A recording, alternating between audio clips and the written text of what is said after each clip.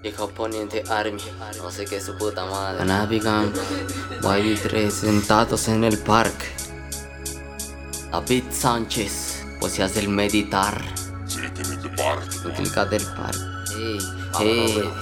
Desde 14 comencé a relatar historia. 16 se formó la paranoia en la azotea del poniente. Ensayando me vi crecer musicalmente. Una meta me fijé, aprender a hacer y comenzar desde el cero. Aún estoy situado en ese camino que es verdadero, porque usted sabe que no le voy a parar, ya que esto es lo que en verdad llena. Hoy te presento la clica del parque. A lo largo de este contenido lírica tú podrás encontrar el arsenal brutal para relajar, comentar, escuchar o dibujar. Ahí te lo dejo a tu criterio, pero ya hablando en serio, vengo tan serio, córtala, que con esta sesión comienzo.